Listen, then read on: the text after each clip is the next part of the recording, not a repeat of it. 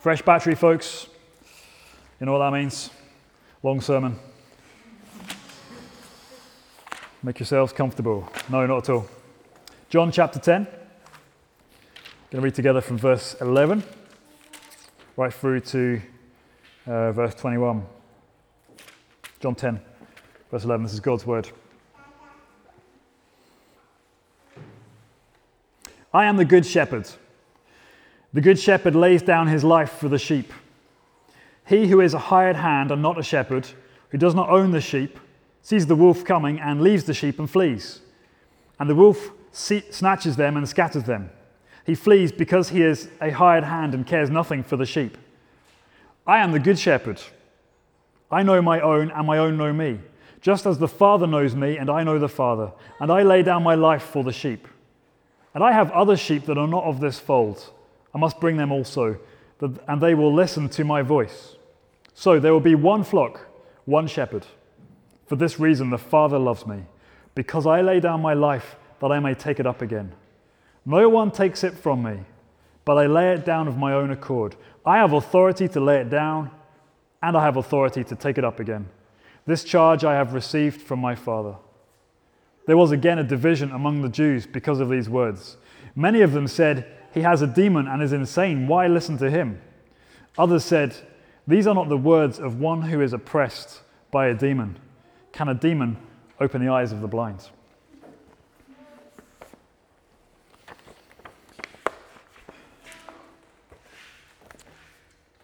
I always try, when it comes to Food Sunday, when we're looking through these encounters with Jesus, to keep the focus on the gospel so that people can come in and hear the gospel, and even if they've no background in religion whatsoever, they can hear the good news of Jesus, they can understand how to respond to him, and in theory they can come knowing nothing and be saved and go out again.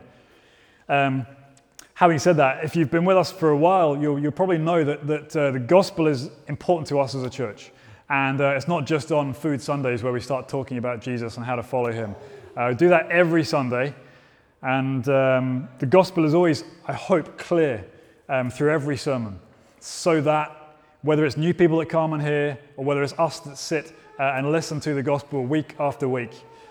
One of the important things I picked up a few years ago from a guy by the name of Martin Lloyd-Jones. He's a famous preacher from the last century. I read his book called Preaching and Preachers, and he said basically that he preaches the gospel every time he preaches a sermon, whether it's the sort of evangelistic talk for unbelievers or whether it's the sort of addressing the regular church members, because it's the same gospel that not only saves people, but it's that gospel that actually takes them deeper into their salvation. It's that which actually grows them. So you don't hear the gospel and be saved and then move on to the more meaty things, the better theology, It's always about the gospel. It's always about Jesus. And so what I hope over the period of time that you're with us here at Foundation, week after week, you're hearing that same thing, not so that you get bored of it, but so that you learn and develop and go deeper into that gospel. Oftentimes it's not a new information that we need to learn. It's a new reckoning. It's a fresh understanding. And so it's just a pleasure and a joy to preach the gospel to you every Sunday. I want to come now to look at this text. It's about the Good Shepherd. Hopefully you picked that up as we went through. Jesus is a good shepherd. He is the Good Shepherd. And what I want to think about today in this part of this series, Encounters with Jesus, is ask a few questions of this text that we've just read. First of all, we're going to ask, what is a good shepherd? Secondly, I want to ask the question, why do we need a good shepherd? And thirdly, finally, what difference does it make? So what is a good shepherd? Why do we need one? And what difference does it make? Last month we saw in John chapter 9, the passage before this one, where Jesus had just healed a blind man. And Jesus had come under attack from the religious authorities, and he'd been sort of defending himself.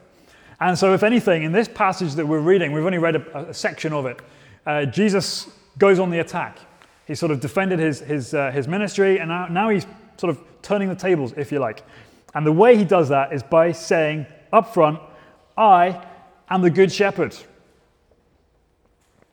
I'm the good shepherd. Now, right off the bat, we've got to pause for a moment and address what we can consider to be a cultural distance between us and the first century AD, when all this stuff was written, when Jesus was ministering. Because for us, perhaps when we think of shepherds, we think of the characters at Christmas time. Maybe you dressed up as a shepherd at school. Perhaps an image of paintings or pictures of a sort of soft-focused, dreamy-eyed Jesus with a fluffy lamb around his neck comes to mind. Slightly effeminate Jesus, very romantic with misty eyes. Maybe that's what you think of when you think of shepherds. But let's strip all that away, because that is not what Jesus is presenting himself as right here in this text. In fact, the original hearers and readers of the scriptures would have known exactly what he meant when he said, "I am the good shepherd." Shepherds were predominantly men. They were hard men. They were rugged men. They were working men. They went out in all conditions. It was a 24/7, 365-day-a-year job. You didn't get to choose whether you stayed indoors because the weather wasn't very nice. You were there with the sheep in the good weather, in the bad weather, in the storm, in the wind, in the sunshine, when there's shade or no shade. You were there. And your job was not to look after yourself. You were there as a shepherd to ensure that the sheep that you were looking after were thriving. They were being fed. They were being looked after. Even the shepherd was prepared to defend them against predators. And I guess we don't really have that many shepherds that are like this in our own culture, but probably the closest type of individual that you might meet in Northern Ireland who's like a shepherd would be a fisherman. One who goes out onto the trawler into the North Sea, someone from Kilkeel or Portavogie or Cork. So basically you can never understand what they're talking about because of their accent, but they are often hardy individuals who go out for days at a time and risk their lives to go and catch fish for us to eat. So Jesus here anyway is portraying himself as a shepherd, as the leader of his flock. I'm the good shepherd. But what is it about Jesus that makes him specifically good? Or what is it about him that makes him a good shepherd? We'll look down at verse 11. He says this, right at the start, I'm the good shepherd, immediately qualifies what he means. The good shepherd lays his life down for his sheep. What makes Jesus a good shepherd? He lays his life down for the sheep. Again, in verse 15, he says, I lay my life down for the sheep. In verse 17, he says again, I lay my life down. This is what Jesus is willing to do to protect his sheep. He is willing to pay, if necessary, the ultimate price so that they can be protected and defended and brought into life. If necessary, Jesus is saying, as the good shepherd, he will step into the place of danger and he will fight to the death, if necessary, for the well-being of his sheep. That's why he's the good shepherd. But look, that's not all he says. That's not the only qualification he gives when he says, I'm a good shepherd. He says in verse 14, I'm a good shepherd. I know my own, and my own know me. I know my own know me. He's talking here about relationship. He's talking about intimacy between the sheep and their shepherd. You don't have it printed out on your service sheet, but earlier in this chapter, in verse 4 of this chapter, Jesus says, I call my own sheep by name, and they know my voice. See, he knows his sheep personally. That to him, the flock are not just some sort of faceless bunch of woolly animals. He knows them individually. He knows them by name. He has deep knowledge of them. He has deep care of each one. He knows the way they all function. That is why he is a good shepherd. And as nice as that is, he pushes it even further in verse 15. He says, just as the Father knows me and I know the Father. That's how I know my sheep. Just as the Father knows me and I know the Father, that is how I know my sheep. When you read the gospel accounts of Jesus and you listen to the stories he tells, you will realize that at the very least, Jesus is a master when it comes to telling stories and parables. And so Jesus, when he comes to describing himself as a good shepherd and how he relates to the sheep, Jesus could have used any comparison he knew of to describe his relationship to the sheep.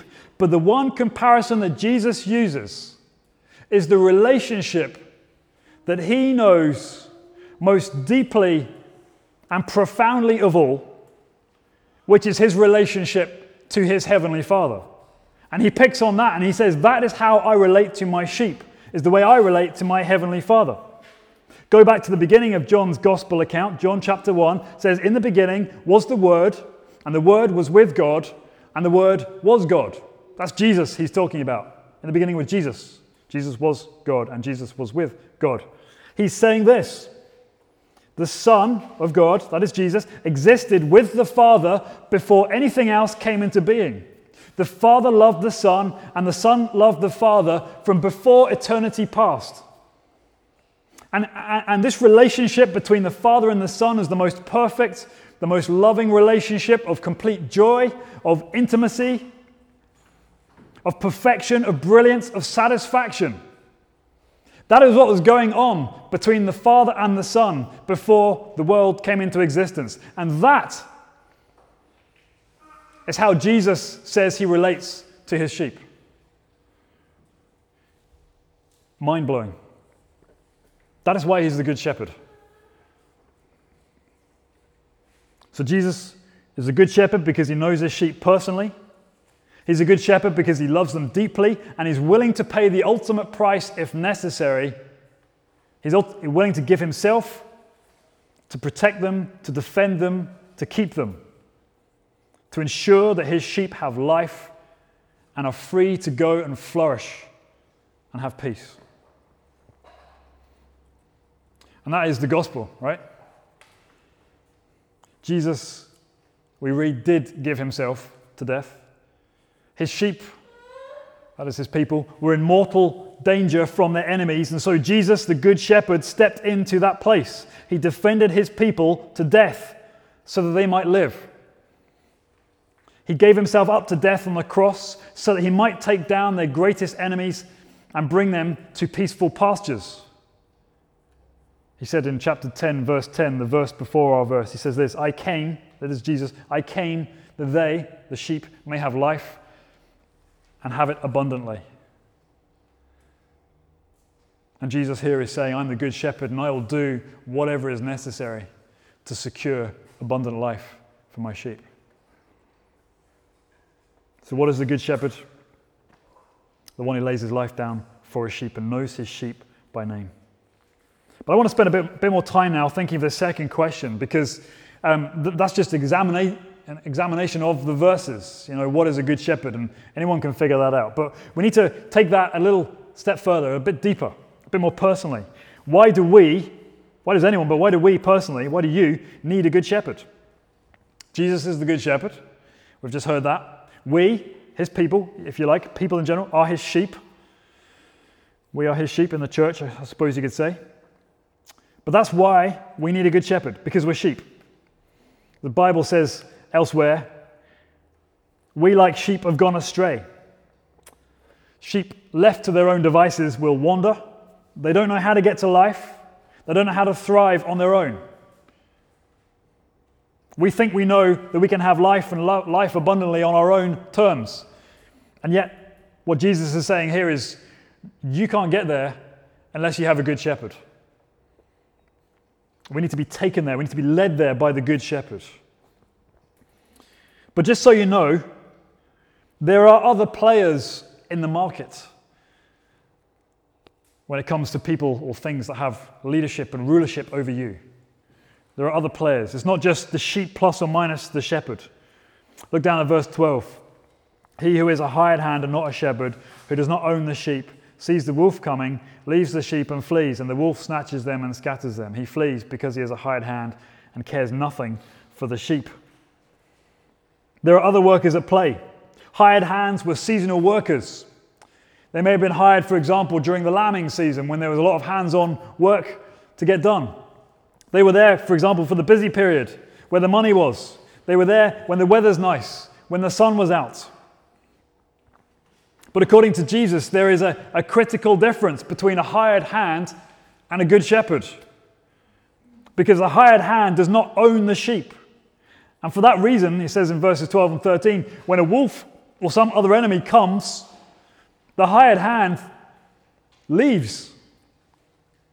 The wolf would snatch and scatter the lambs or the sheep. The hired hand flees because he cares nothing for the sheep. See, a hired hand has a totally different relationship to the sheep, to the one that the good shepherd has that we just talked about. Hired hands have no interest in the sheep. Primarily, they are out for themselves. They're there to get paid. And any hint of danger, any trial, then they're off. They don't really care about the sheep. They might appear to care for short seasons, but generally when the pressure comes, hired hands will scarper. You see their true colors come out. They won't go to the mat for the sheep like the good shepherd. They won't lay their lives down for the sheep like the good shepherd. They give the impression of presence, of help and concern, but the reality is that they are using the sheep for their own personal gain. Why do we need a good shepherd? Because otherwise, you and I would be led astray by these hired hands, these seasonal workers, people who are in it for themselves, people who see the sheep as a way to extort money and power. Only the good shepherd cares enough to give himself for the well-being of his sheep. Without the good shepherd, every single one of us is vulnerable to attack. Let's get a little more specific. In our day and age, who or what are the equivalent to the hired hands in Jesus' extended metaphor? Who are the hired hands for us today? In the original context, most likely Jesus was referring to the spiritual leaders of the people of Israel who have tried to extract wealth or build power or gain a platform for themselves through the people. So today,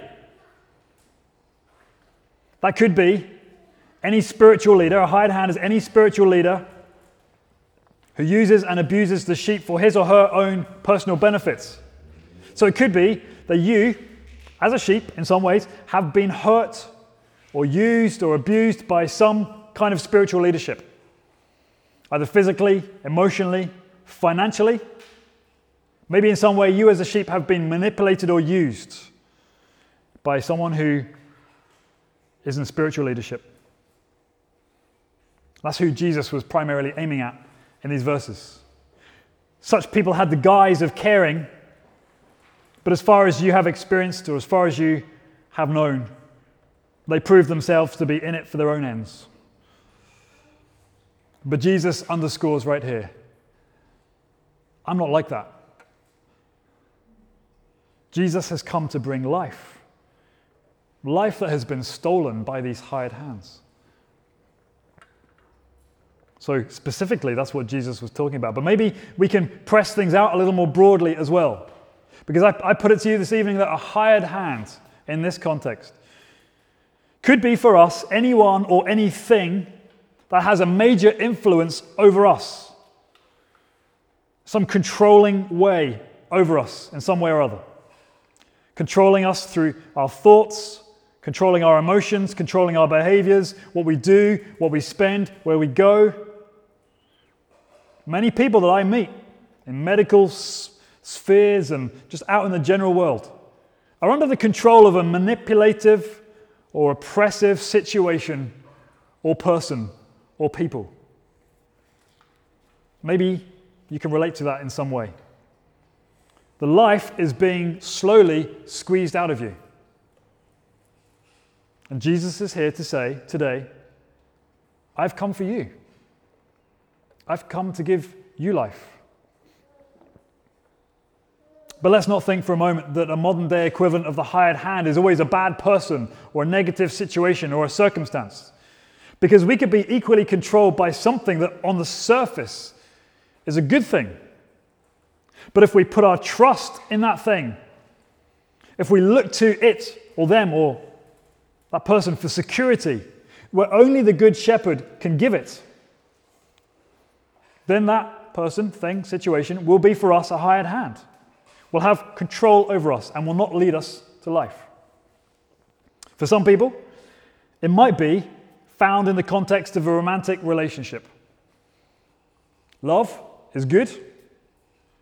Romance is good. Both gifts from God. But if that's all you think about, if that relationship controls you to the extent where your happiness and peace depends on the other person, then maybe for you that relationship, rather than giving life, is taking life. Your happiness goes up when the relationship is working out. You become despondent and depressed if that relationship becomes under pressure or breaks up altogether. And so for some people, a romantic relationship could be the equivalent to a hired hand. Maybe for others it's your career. Work is good, gift from God. Careers are good. Money is good. It's a gift from God when used rightly. But when your peace and your security are based on how well your job is going, on how quickly you progress up the ladder, on how much money you make every month, then it's controlling you.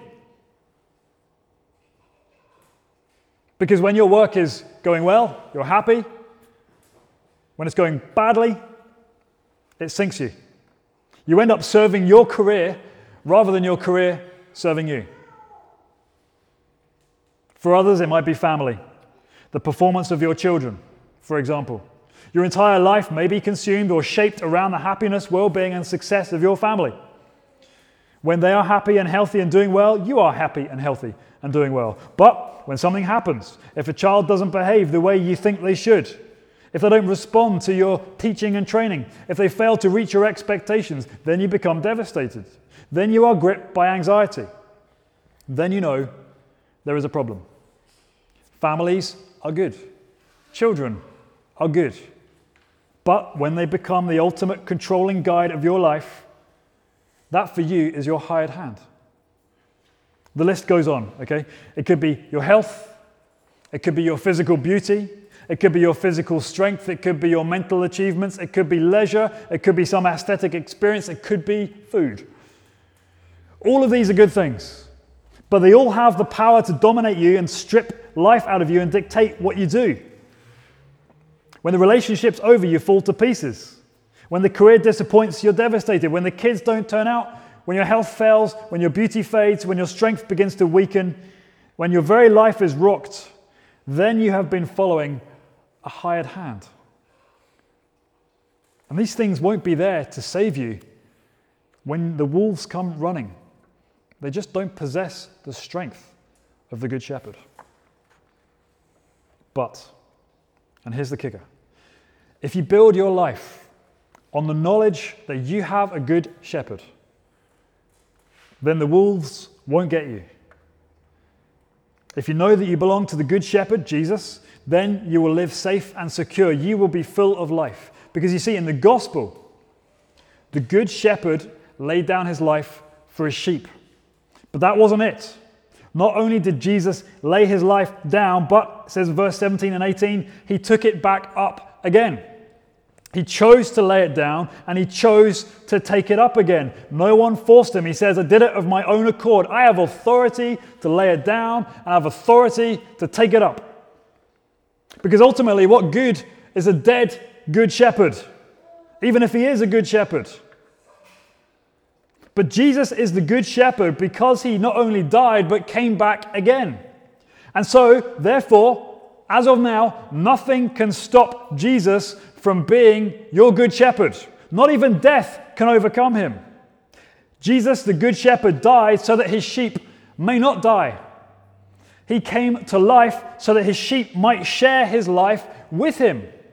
That is why he says, I've come that they have life and have it in abundance.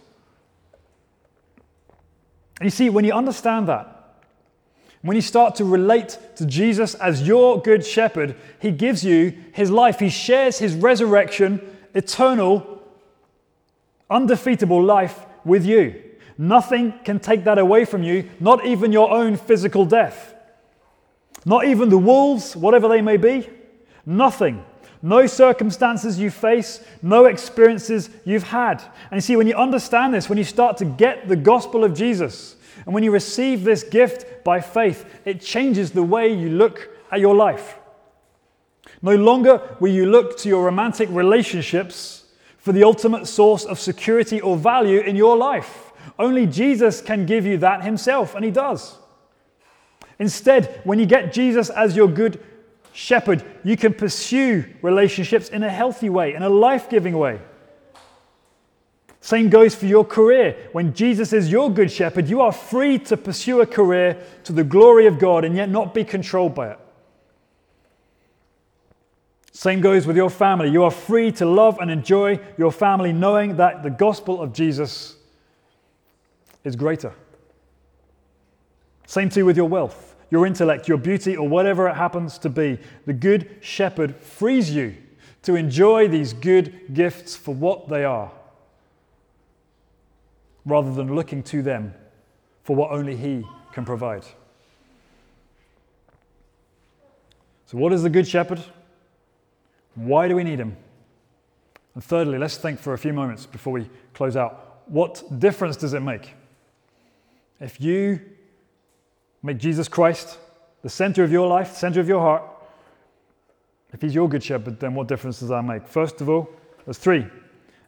Makes an existential difference, there's a social difference, and there's an ethical difference. Real quick. Existential difference. That means how you feel, moment by moment. How do you experience Jesus? Maybe you can see for the first time how vulnerable you can be under a hired hand, under someone or something that has no interest in protecting you or no power to protect you. Instead, when you see Jesus as the good shepherd, you will come to understand that you are eternally protected, eternally safe. And so you will live in this kind of peace that seems, maybe to some outside the faith, will seem highly unusual, especially if you go through stressful and troubled times. Because when Jesus is your good shepherd, and when you take that truth deep into your heart, you will learn to respond to difficulties, trials, and tribulations with faith and hope. No matter what those situations actually are, you will live more and more a settled life, one that is increasingly free from the control of anxiety. When Jesus is your good shepherd, you'll come to understand that he knows what is best for you. He knows the best pastures to take you to. And he's done all that is needed for you to receive what is best for you. What difference does it make? It gives you this peace, this tranquility, this hope. Number one, the existential difference. But secondly, when Jesus is your good shepherd, it makes a social difference as well. Just pick up on verse 16. He says, I have other sheep that are not of this fold. I must bring them also, so they will listen to my voice. So there'll be one flock, one shepherd. See, when you come under the good shepherd, then you step into this community, this flock that he is creating. You will join others who also listen to his voice and follow him. Originally, in this context, Jesus was referring to the Gentiles, those non-Jews, those from outside the Jewish ethnic line. They were going to be brought in too. And so Jesus, we can see, is setting up a diverse group of people, a flock. And so when you make Jesus your good shepherd, when he becomes to you your good shepherd, you will enter into community that is known for its diversity, whether ethnicity, socioeconomic, various traditions, all that stuff. That's the church, by the way, folks. How does this happen? This happens through unity. He says, one flock, one shepherd. All of these people, different backgrounds, different races, different experiences, coming together around the good shepherd, sharing him together through the gospel. There is powerful unity in the good shepherd. You see the existential difference, you see the social difference.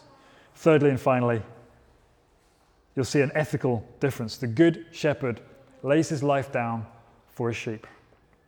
The gospel writer John also wrote this in one of his letters, 1 John 3:16. By this we know love, that he laid down his life for us, same language, and we ought to lay our lives down for one another. See what John does there? He connects the life-giving, sacrificial love of Jesus for us. And he says, therefore, if we understand that, if he's our good shepherd, then we go and do likewise with one another. We lay our lives down for one another. In this diverse community that Jesus is forming, the flock, it shall be defined by this ethic, this code of conduct. We lay our lives down for one another. This self-giving service. When we understand and receive the Good Shepherd and the life that he offers, it transforms our hearts. It makes us love people that we previously would not have crossed the street to serve. Irritating people. People you don't naturally get on with.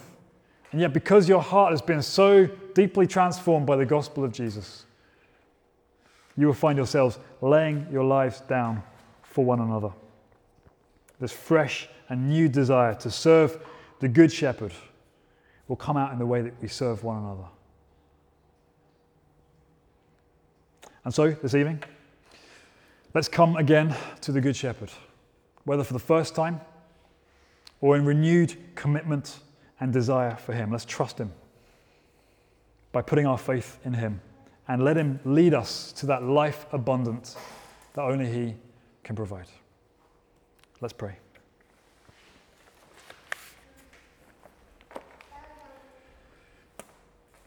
Father God, would you take these words of mine and the words of Scripture that you have inspired and may you press them deep into us. We pray, Holy Spirit, that you would use this to fix our eyes more keenly on Jesus, our Good Shepherd. Father, where there is resistance in our hearts, in our lives, areas that we have not permitted him access, we turn away from that resistance and we give ourselves to you fully. Father, help us to do that by the power of your Holy Spirit. We ask these things in the name of Jesus, our Good Shepherd, who laid his life down and took it up again so that we may have life. Amen.